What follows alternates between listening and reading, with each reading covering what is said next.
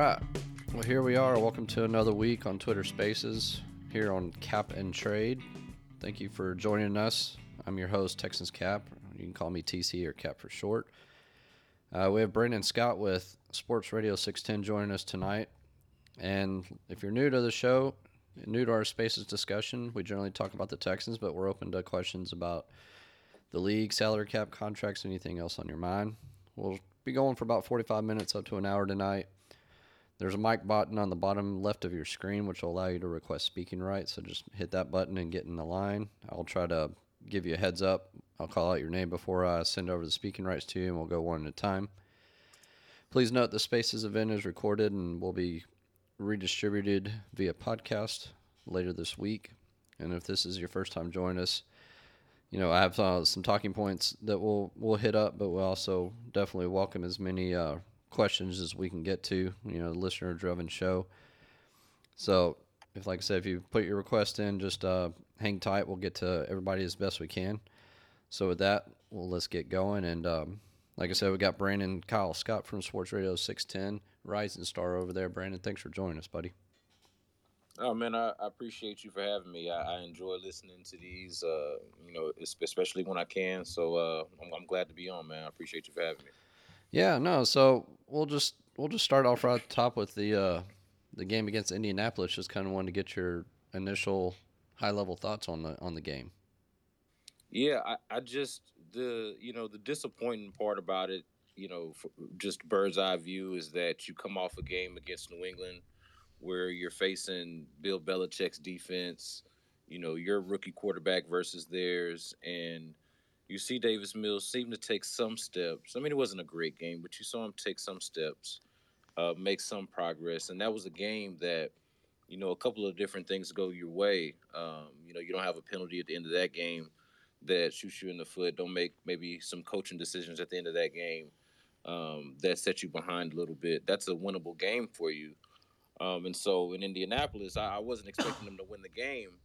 And I don't know if I expected it to be particularly close, but I did expect it to be more competitive than it was. Bottom line, when your offense, when you can't get a touchdown, you can only score 3 points. That's not a good offense, bottom line. And so, the most disappointing part about it for me was just how unwatchable it was. It was unwatchable at times. I thought that Davis Mills, for the most part, aside from the interception, still showed himself to be, capable. I don't buy into him being, some kind of long-term solution at quarterback, but I think he showed himself again to be capable, even in the mistakes that he made. But you look at the team overall, and I mean, we talked about this, and I listen to you guys talk about this every week. This is just not a talented team. When it comes down to it. I'm listening to the guys on Sports Radio 610, my colleagues, just talk about the basics of this team, like the defense.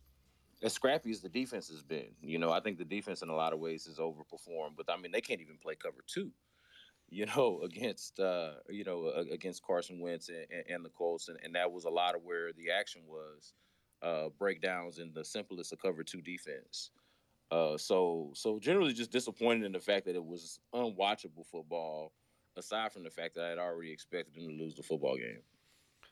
Yeah, the cover two part, the confusion in the safety group between Reed and Lonnie Johnson, or at some point Terrence Brooks before he was injured, and you heard Coley say it yesterday on Monday yesterday that they're still looking for the right combination in the safety groups, which doesn't bode well for Lonnie Johnson. But right. I mean, you cover two, generally the primary responsibility for the safety is not let anybody get behind you, and right. That happened more often than not. And so whether that it seems like we thought in the beginning of the season, Lovie Smith, I think his goal was to try to keep things simple and be good at the simple things versus trying to be a disguising type of defense and rolling coverages and creating different looks. It seemed like he wanted to create a strong base model and just be good at the simple stuff and then work it in from there. And I don't know if as he works it in, it just seems to be getting worse week to week to week for the defense. The front group is still holding you know, they're doing okay, but the back end, it just seems to getting worse and worse and worse. This time we saw Desmond King sit down and Vernon Hargraves get a majority of the snaps on the outside with Terrence Mitchell on the other side. So I it I don't know what the team's expectation is to be able to get any kind of communication cohesiveness in the secondary when you're just constantly rotating players from game to game to game. And either they need to make a decision and stick with a group for, at least 2 games, 3 games, let them kind of build some communication rapport. But I mean, it just seems like it's a tryout week to week to week at this point. And it's like you said, sometimes it gets a little difficult to watch. Sometimes you're trying to figure out who's out there. And it, I'm having trouble as each week goes by. I'm having trouble finding what the direction is of this team going forward. Well, the situation with the cornerbacks and the defensive backs, it just speaks to the point I made about the talent issue and the fact that none of them are good. Like there are no good options. You're moving Desmond King from slot to outside. He's your nickel. You're moving him to outside, and he's horrible outside. And he's replacing Vernon Hargraves.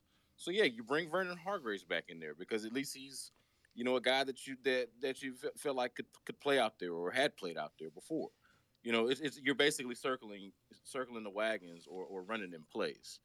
So yeah, I mean, as far as the direction of the team, I mean, you see the direction of the team with the moves that were made this week, and just the fact that we're talking about circling your wagons, jogging in place, no talent on the roster, and the fact that we already knew this was a rebuild, but through the moves that they're making, like during the season, in season, and with the trade deadline approaching, you can imagine what that's going to look like. It's really starting to sort of manifest itself into what we've been saying it is, a flat out rebuild. Yeah, and we're starting to see the effort level, especially in the second half. They just seem demoralized once they get into the third quarter. But you're starting to see effortness drop even early in the game. You see players like David Johnson just whiffing on blocks. You see, I was looking at Matt Weston this evening was posting up some clips, and just Justin McCray and Titus Howard on zone schemes just have no chance whatsoever. They're no communication between the two of them. They look completely lost when they're going out and searching for the second level or searching for the first level for that matter. They can't even get their assignments correctly. So it's starting to the wear of not winning games. You were hoping this would not, the team would maintain some positivity and some effort at least halfway through the season, and we're 6 games in, and we're already seeing that effort level go down. And then couple that with what you mentioned with the moves, with releasing Whitney Merciless and Andre Roberts. I don't truly know the reason behind Whitney Merciless release. By all accounts, based on what he said to the media today, that it was a mutual decision. He obviously probably wants to play on a team that has a shot at making a run before he finishes up his career. And he'll be able to go play for the minimum salary somewhere else this year. And Andre Roberts, we all know exactly why that was a release. I mean, there's just the performance was bad, kick returns were bad, fumbles, injuries, just it was just a poor allocation of salary cap dollars to begin with that signing. And so it seems like it's a combination of, are these type of veterans going to continue to carry the message that Coley and Caserio want in the locker room? And if you're not going to carry that message, then they're probably just going to go ahead and move on sooner rather than later. Yeah, well, I mean, it's one thing to carry a message, and it's another thing to go out there and to flat out dog it on the football field. And David Johnson, just as an example, is somebody who's always going to say the right things and carry the message. But and for what it's worth, I want to point out David Johnson in the past has been good in pass protection. Like it's been one of the few things that I feel like he's done decent since he got here. Even though he hasn't been a very good running back. And then that's the one thing, that's just effort. That's just a want to. Just talking about picking up a safety blitz, something as simple as that. and not doing that, and the effort, and these clips are out there. I'm pretty sure most of the audience has seen that. But the lack of effort there, I mean that's entirely different from what they say in front of the media and just whatever the locker room message is. That's an intangible example of them not you know following whatever this culture lip service is that they tried to peddle to us. Like that can't be it. So I don't know, I mean, I just I look at it and think, with the Whitney Merciless release, it, no one is crying for Whitney Merciless, right? Like, he got paid a lot of money. It's probably long overdue for him to be released. But you look and you think, well, why this guy? Not the one of the most obvious ones from the previous game. When you look at Indianapolis, where you know a drive killer, puts your young quarterback in jeopardy by not putting in a maximum effort. I mean, and this is a guy who's supposed to be at the time a captain, one of the leaders on the team. I mean, you would think that this would be the guy that you would want to move on from. You've got a surplus of guys at that position. I mean, you got five running backs, and really, and one of them is any good. And then you've got one out there who's not even giving you effort. Yeah, and then the younger one who could potentially bring some juice to the field's not even getting a shot. So I don't know what Scotty Phillips has to do to see game day beyond. I mean, he saw game day, or he was active one time this week, but he didn't play. So I don't know what it's going to take for him to see the field. It just I don't know. Or better yet, not even just what is it going to take for him. Like what is it that he has to do, but what do the other guys have to do to get benched? Like, to the point about David Johnson, like, if he's not released, like, why is he not benched? What is Rex Burkhead's utility on the roster? And then Philip Lindsay.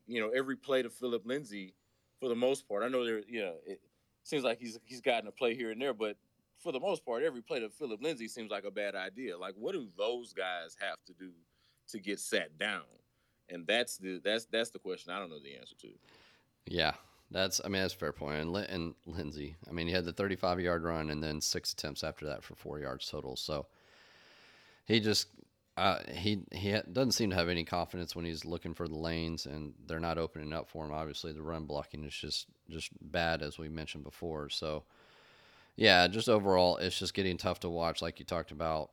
And you're seeing the changeovers in the defense. You see players like Zach Cunningham, who played, I think, 14 snaps on the defense this past week, and down, that's roughly 25% of the defensive snaps. He's coming off the field quite a bit, and the team has Kevin Pierre-Louis, who's due back off of injured reserve anytime now. He's already returned to practice for a week now, so it begs the question: if he comes back, does the team move on from Cunningham like they did with Merciless, either a release, or if they can find somehow somebody to take that contract off their hands for a future seventh round pick, maybe would be the ultimate goal. But I mean, it just, like you mentioned, the trade deadline's coming up, and a lot of these veterans from the previous regime, I'm sure, are all going to be available. I would imagine the whole roster is more or less available, except for a couple of the 2021 draft picks and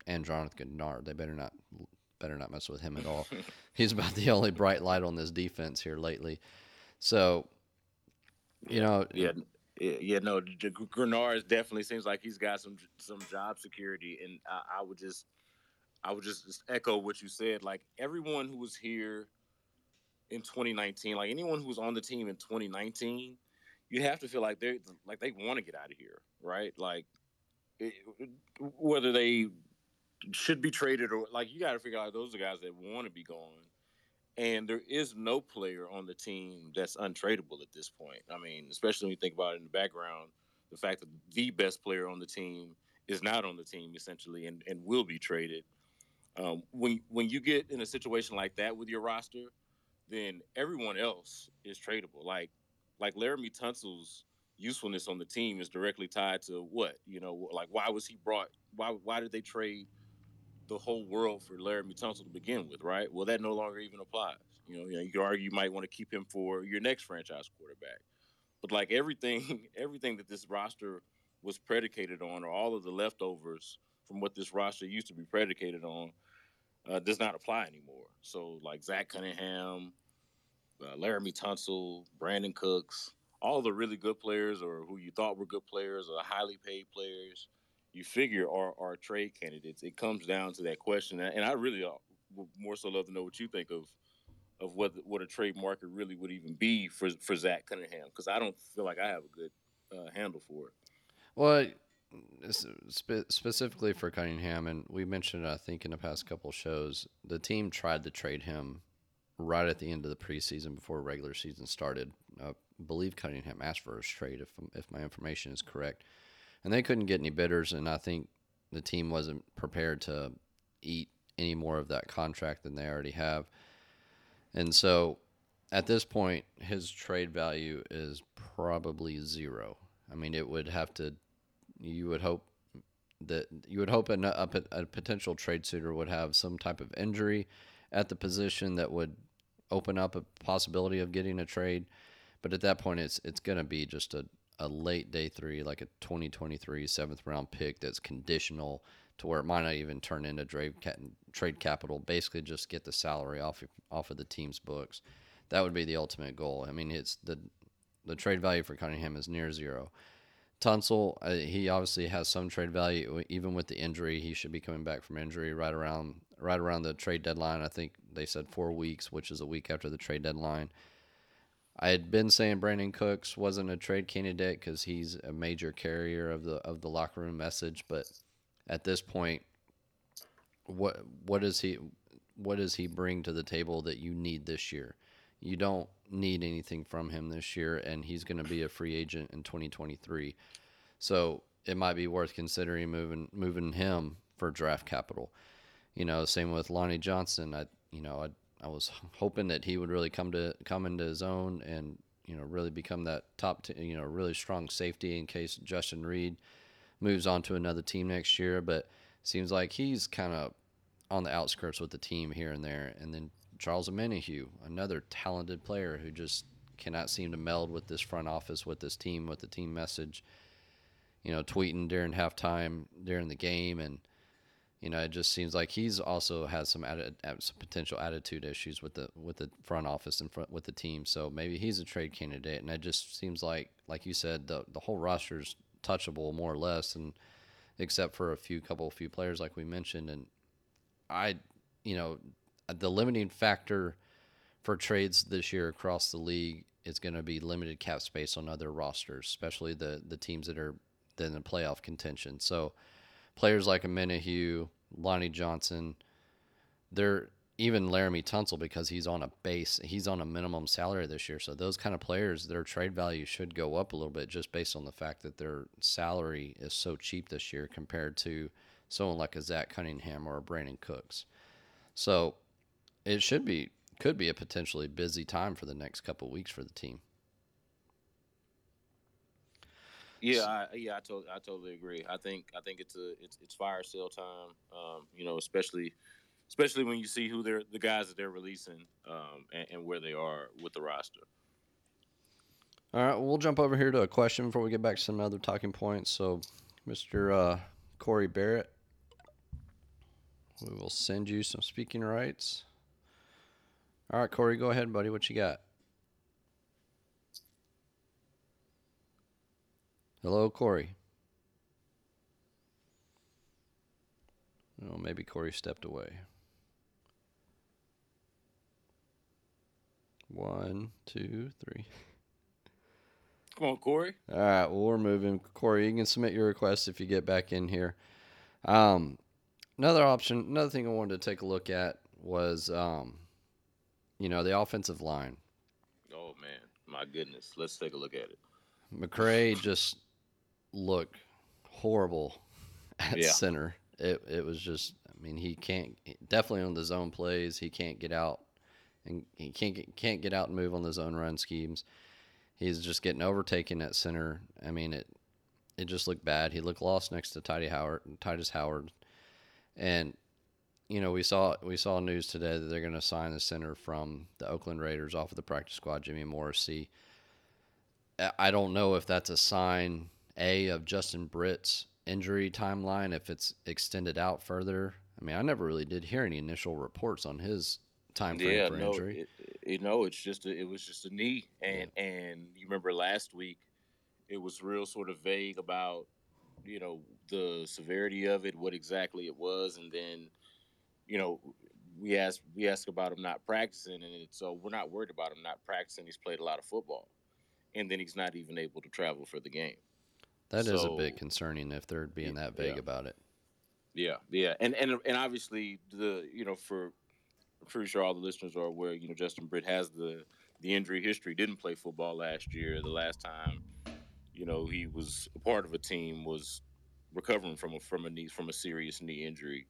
And I'm gonna be honest with you, I don't even know if it's the same knee. Like it's all really uh really kind of worrisome, considering that this is one of the few offensive linemen. He and Laramie Tunsil were, I guess, the only ones who were performing, I would say, at even a bare minimum sort of level.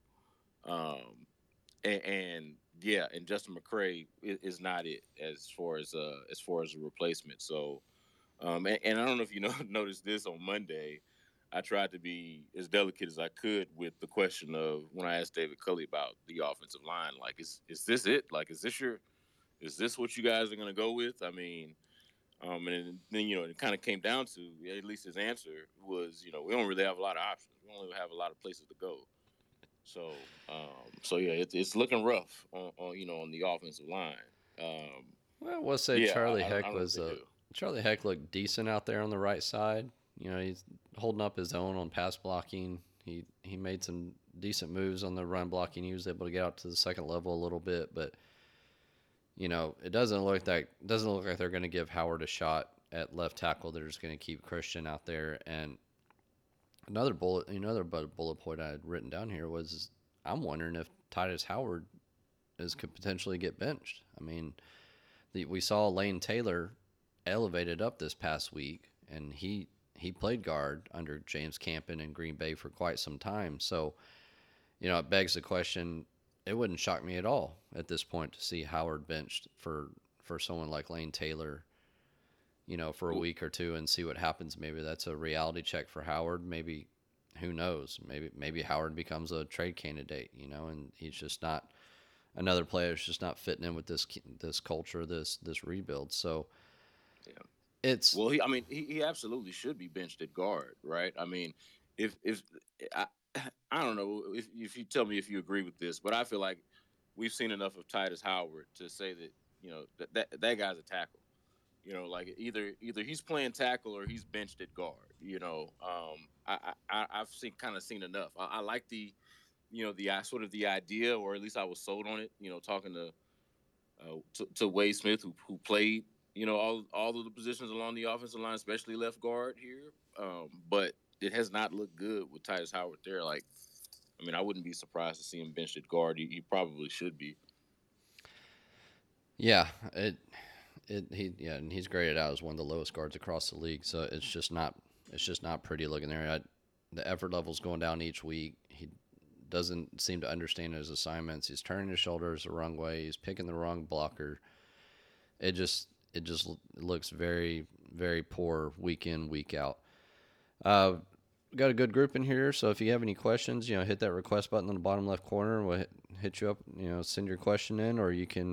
My DMs are open on Twitter as well, so if you'd rather not speak and you want to submit your question that way, feel free to send it in on DM to my Twitter account. We'll take a look at it that way. So, wanted to talk about look like Nico Looks like I lost Collins. you. Hello, Brandon. Uh-oh. Technical difficulty.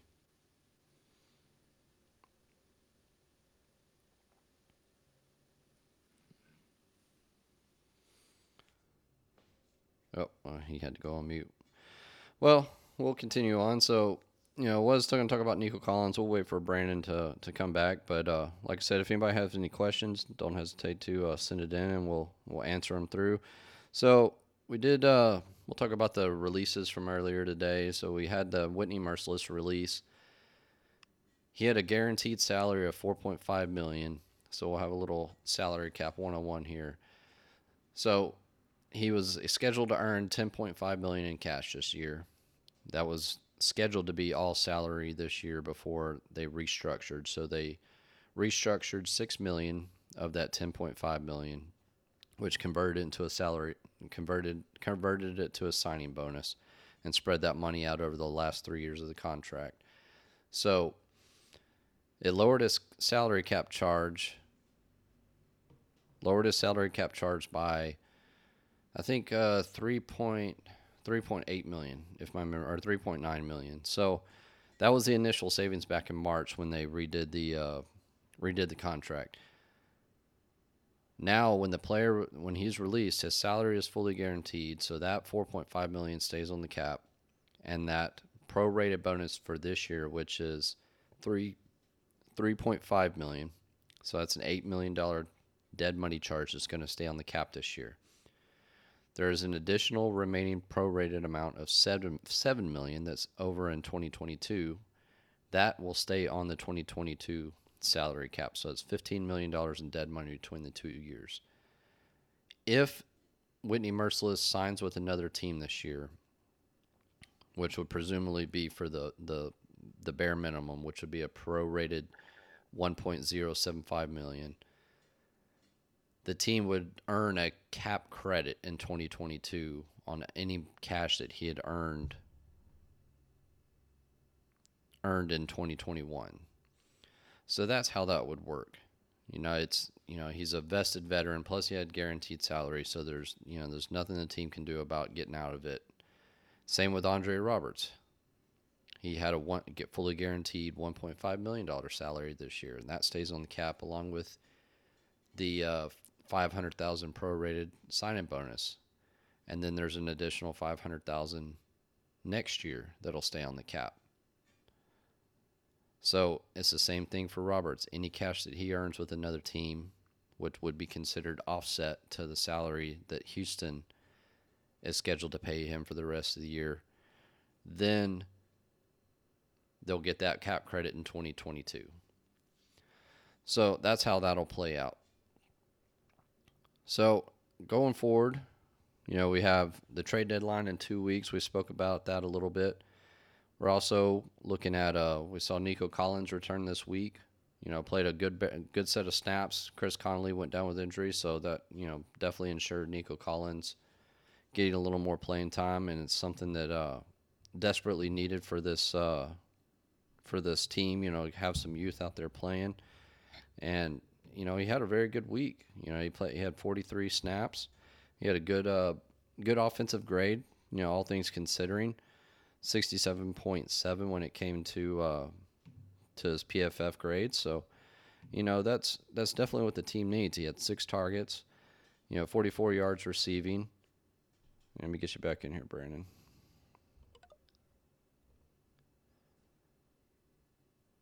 So he had 44 yards receiving, and it's exciting to see him back. He's a potential bright light going forward, kind of like we talked about with Jonathan Gennard. Brandon, you got speaking rights back. You just got to take yourself off mute. You back? Can you hear us? Yeah, I'm back. I'm not sure what happened. I just lost sound there. No problem. No problem. Yeah. So we're talking about Nico Collins. It's good to see him back on the field. At 6 targets, 4 receptions, 44 yards receiving. I think he's him and Davis Mills spent a lot of time working together during training camp. Since Collins essentially started out with the second string in training camp. So it seems like they really built up a good rapport all through training camp, and that carried over to what we saw last night. So it's definitely good to see him back. Yeah, I agree. I think that he kind of immediately established himself, just in a game, and basically a game and a quarter, as probably their second best receiver off the rip.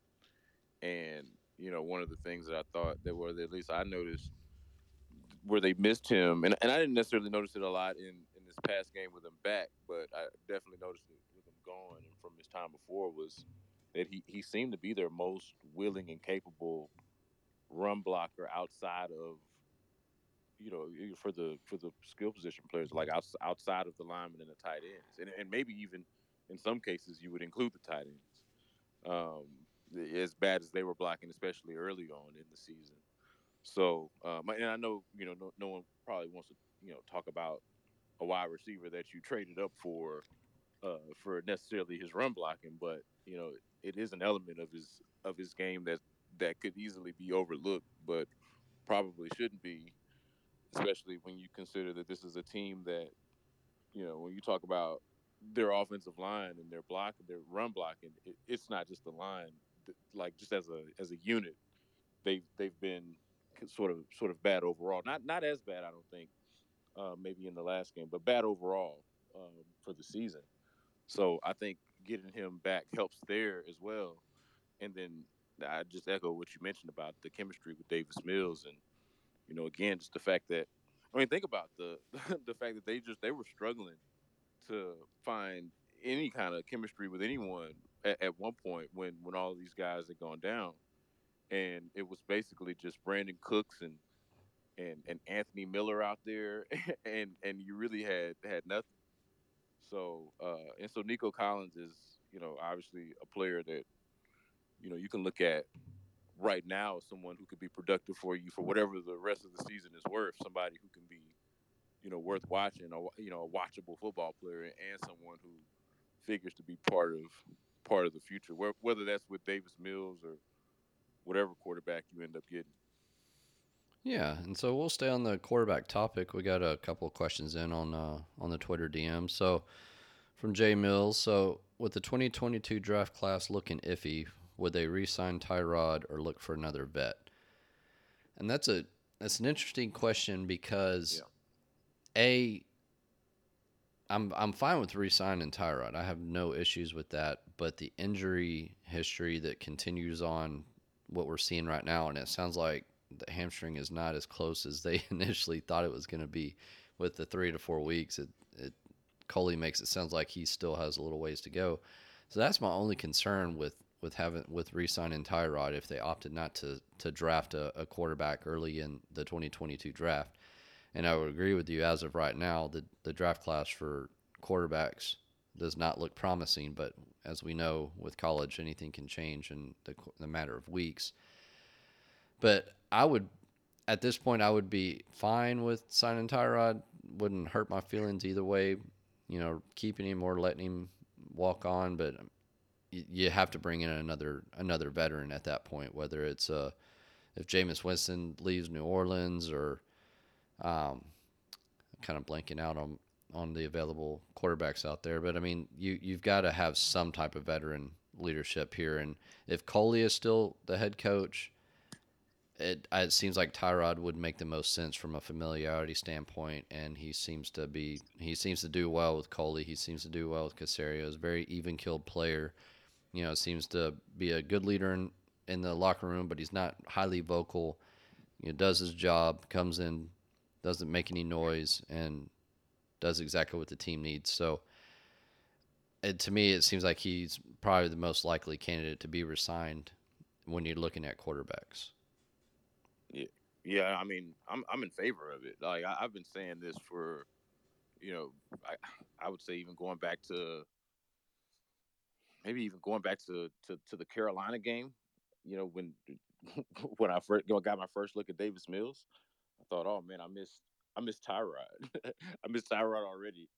You know, but I'm actually in favor of signing Tyrod and bringing in a veteran, or if you did, you know, go out and get one of these quarterbacks, maybe not in the first round. I don't think that there's a quarterback at all that's worth drafting in the first round from what I've seen so far.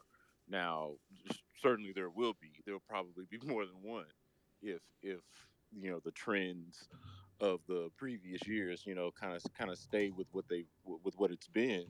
But no, I'm in favor of it. I think that just in the a game and a half of what you saw from Tyrod, he's a more than capable starter. And I think probably more of the perfect bridge quarterback I also like the idea. As corny as this might sound, I also like the idea of Tyrod and Davis Mills like competing for the job. Like one part about the quarterback narrative that's kind of annoyed me is just making Davis Mills the starter so you can self scout. Whereas I like the idea of keeping Tyrod, making that your starter, and then like truly allowing Davis Mills an opportunity to win that job. If he's good enough, which there's probably some different opinions on whether he is, but and I don't necessarily think that he is, but yeah, no, I'm in favor of keeping Tyrod around, especially if he's going to play the way that he has. I'm curious about the injury. You mentioned the injury part. I'm very very curious about how they're playing that. If this is if there's a little politics going on, if they're holding Tyrod back a little bit to, I mean, Buy a little more time with Mills. right, to buy a little bit more time with Mills. I I, can I see I that. am curious about that. But obviously, I don't have anything solid to say that that's for sure what it is. But I'm suspicious of it. So, I mean, because I've seen Tyrod. We see Tyrod around, and you're like, of course, you don't know what's going on with his body, but you're like, huh, seems like that. Seems fine. he's not. Seems He's like not he limping. He's okay. seems like he could go. But I mean, but in all seriousness, I do feel like that he's probably their best option at quarterback. But everyone's so focused on getting that guy of the future, and he's so clearly not that guy, right? Like you're not recreating. He's not recreating himself or becoming like, Ryan Tannehill on his second Yeah. stint, with his second team or whatever it is. Like he's where he's at for a reason, but I do think that he's fine for another year until you find that guy until you do find a draft class with a quarterback that's worth taking that's actually worth taking with a top say 10 pick in the draft. Yeah, and another thing that I would be interested in is there's always that discussion of does Tyrod come back and play this year even when he's healthy, and Coley's been pretty adamant that he's a starter when he's healthy. But I also wonder how his performance would do as compared to the first 6 quarters that we saw when the team was still excited and had a lot of hope. And now that this team has kind of been mentally beat down after 4 weeks, I'd be curious to see if the team rebounded as a whole with Tyrod behind taking snaps again, or would we see that continue on the same path and Tyrod's numbers kind of come back down to a little more normalcy, what you would normally expect from Tyrod versus what we saw in the first 6 quarterbacks where he was leading the league in the first 6 quarters of the season where he's leading the league in QBR and putting up all these fantastic numbers. I wonder if he could continue that same performance with the mental state of this team. And that would Yeah, be something that I would be kind of, at this point, I'd be just kind of interested just to see what would happen. yeah, no, that is interesting because as well respected as he is, I mean, to your point, will losing have taken enough of a toll on the team to where they don't even respond to a leader and to somebody that they respect? I would like to think that they would. I would be even more concerned if they would just be worn down. Like maybe not even that they don't respond or want to respond well, but just the again like the emotional and physical toll of the season has kind of impacted what he's got around him. And I mean, for what it's worth, there is no Laramie Tunsil out there. He is down as Pro Bowl left tackle.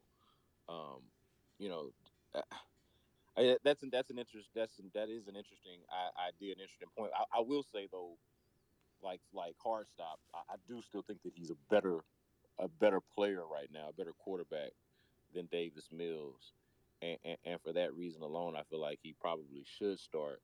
But then it comes down to how important is winning, or and how important is it to even this is funny to me. This is a conundrum because they talk about competition and culture building, but how important is it to give the guy who's better the job, or is it more important to self scout and look toward the future?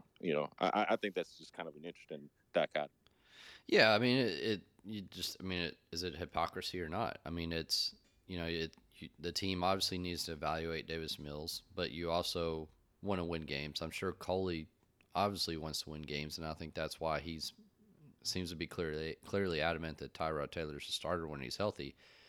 Just makes you wonder, like we talked, like you just brought up before. I mean, is Tyrod's injury not as bad, or is it bad, and the team is just kind of playing a little politics and holding him off just another week or two? Just, hey, we need 2 more weeks to look at Mills. We need 2 more weeks to look at Mills and make a decision from there. So we'll see what happens. I mean, at this point, I'm I don't have a preference. I mean, I feel bad for Tyrod just from the nature of what the injuries that he's faced, and he's lost his job over and over and over, basically from injuries or from an inverting needle sticking in the lung like he had last year, and Yeah, so at that, just from that aspect, I want to see him play just so he can put his resume out there, and if he ends up doing very well and doesn't want to come back, then that gives him another opportunity elsewhere.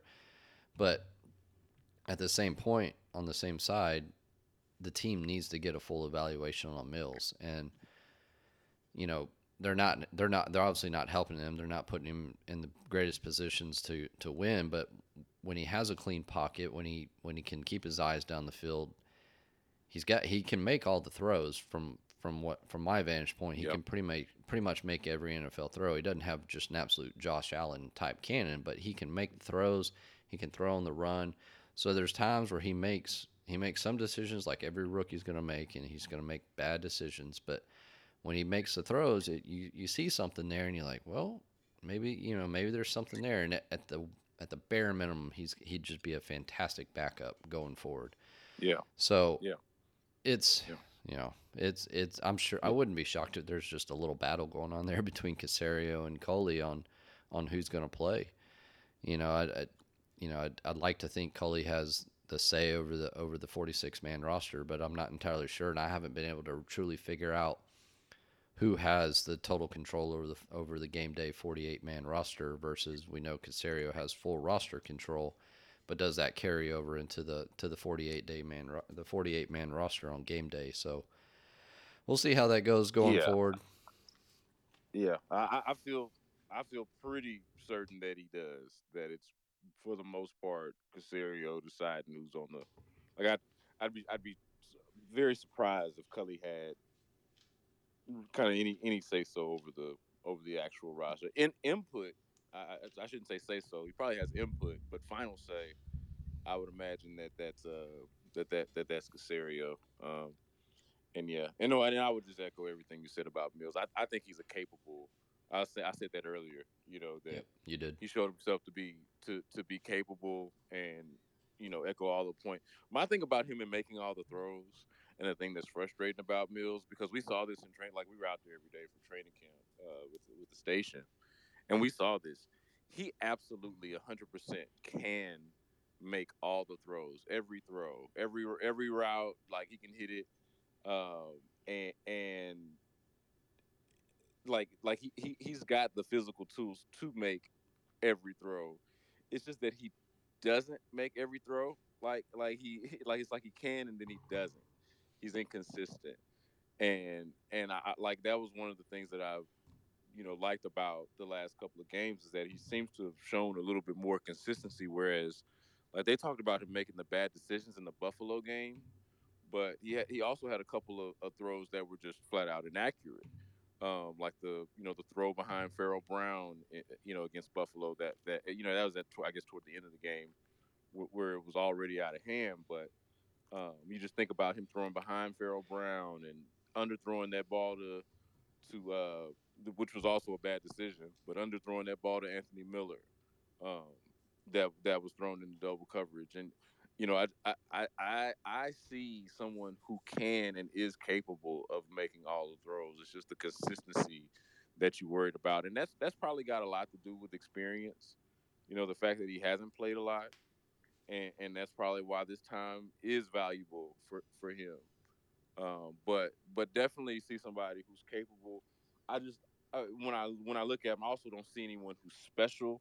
So it's why from the very beginning, even when they drafted him, I thought, and still think, oh, this is probably a high level backup, plug and play starter kind of guy, like a guy who probably can start for you, but you feel better about as your backup quarterback. Yeah, he's your So backup, and like you said, he can come in for a pinch, 2 games, and kind of keep the ship afloat. But he's not the may not be the long term solution.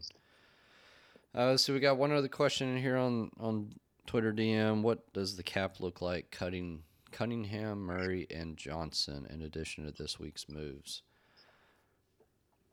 So Cunningham, like we talked about earlier, his salary is fully guaranteed, so there's really very minimal savings on that. I think just from whatever per game roster bonuses that would be left over for the rest of the season, so it'd be a wash on that. David Johnson, he's got 750,000 in per game roster bonuses throughout, broken up over 17 games. So if you released him and his salary is fully guaranteed as well, you're only going to save, I think, about 300,000 on David Johnson. I mean, there's just nothing to be had with these veterans. There's some of these are just bad contracts, and some of these are bad players. Cunningham, they did a max restructure on him this year, and he does have the per game. So there's about 200,000 to be saved there. So you're looking at maybe $500,000 between Cunningham and David Johnson. Eric Murray's got a hair bit of more flexibility, not much, because part of his salary is guaranteed. He has a $5 million base salary. 3.5 million of it is guaranteed. So, you would X off. He's a vested veteran, so that salary cap would stay intact as it is. There would just be about a 600,000 or about $800,000 in cap savings, and then any money that if he doesn't take termination pay, which obviously he would at $5 million, that's a one-time benefit for players. They just for everybody's education. So if you're a vested veteran, meaning you have 4 years of experience, if you have a one-time option through your career that if you get released during the season, you can collect your full salary for what is called termination pay, and it has to be submitted by the end of the year. So someone like Eric Murray, who's making $5 million this year, he's gonna take that termination pay. He's never gonna get a contract that's gonna offer him $5 million a year again. So there's really not much any savings. Like I said, about 800,000. So between the three of them, you're looking at maybe $1 million in cap savings and not much in cash savings. So I think after the moves from the day, I haven't put in the Jimmy Morrissey deal yet. Even though he's a veteran, it's just going to be a minimum salary, probably a 2-year deal.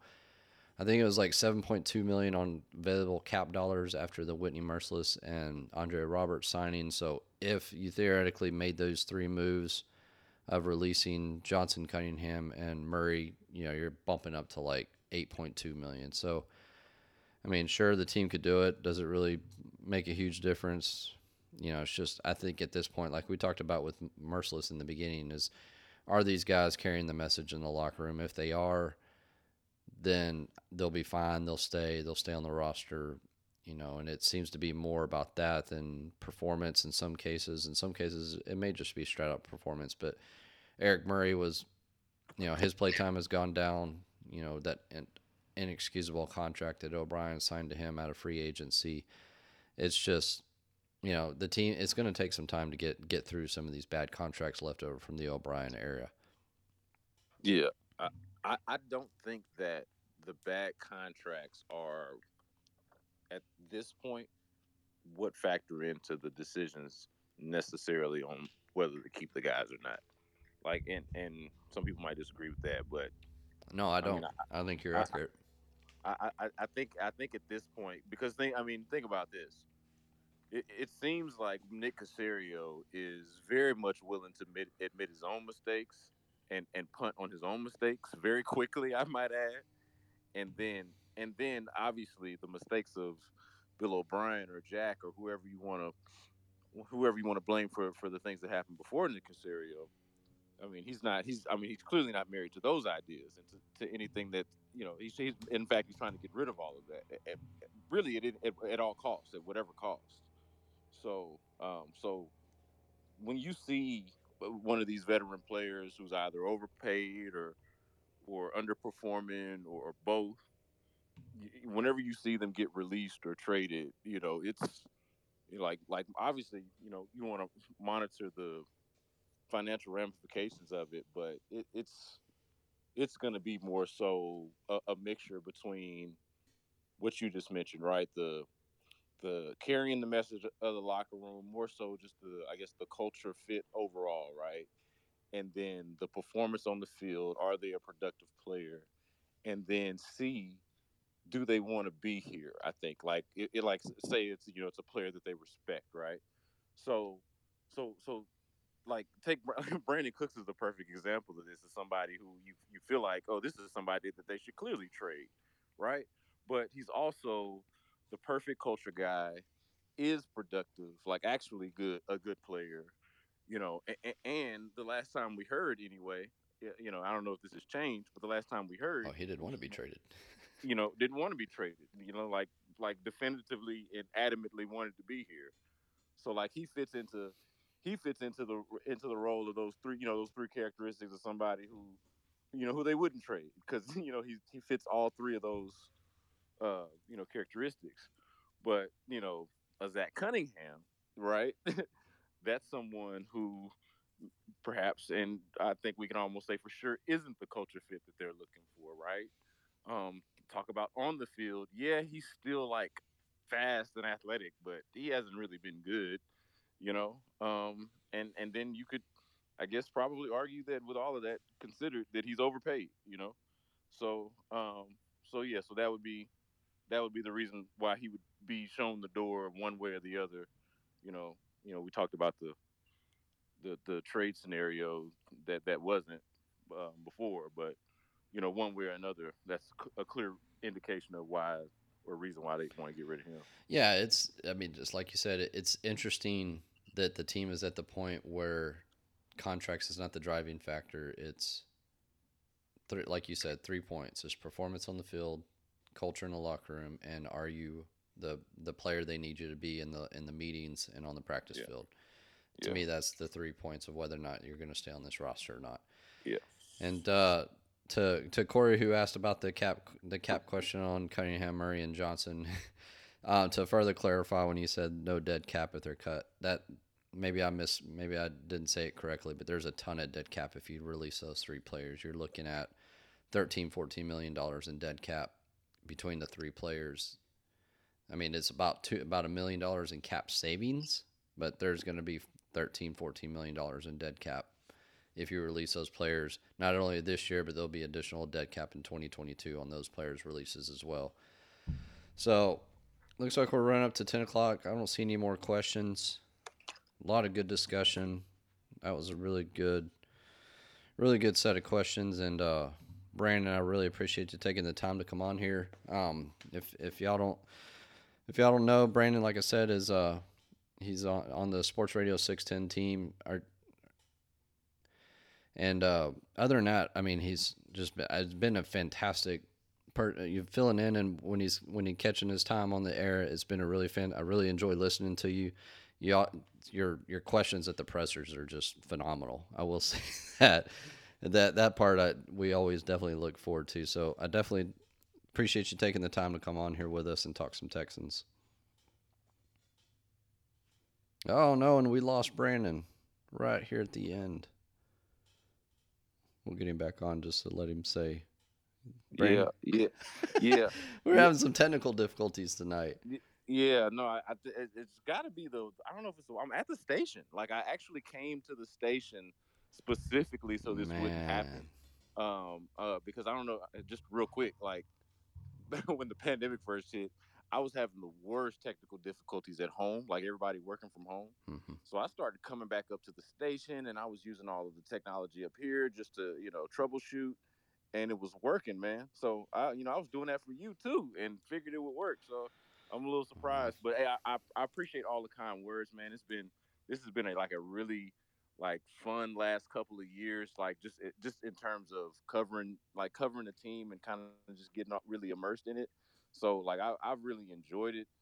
I get a lot of like compliments about about asking questions and asking the right questions. Man, that's the job. So like I'm glad to do that, and I appreciate everybody's like support and everything. But like we're glad to do that. We want to do that. We're genuinely curious about the team and passionate about the team. So yeah, we're gonna be here come hell or high water, like, basically to kind of break down whatever's going down. Yeah, no, it sounds wonderful, and like I said, continue the hard work, man, and I'll definitely hope to run into you next training camp next year for sure. All right, man, for sure. Looking forward to it. All right, well, we'll close it down for tonight. Another episode of Cap and Trade. Like I said, we had Brandon Scott from Sports Radio 610 on, and we will be back next week as well. We'll probably dive into a lot of the trade deadline stuff next week, so be sure to come back and join us, and we will shut it down. Thanks, everybody.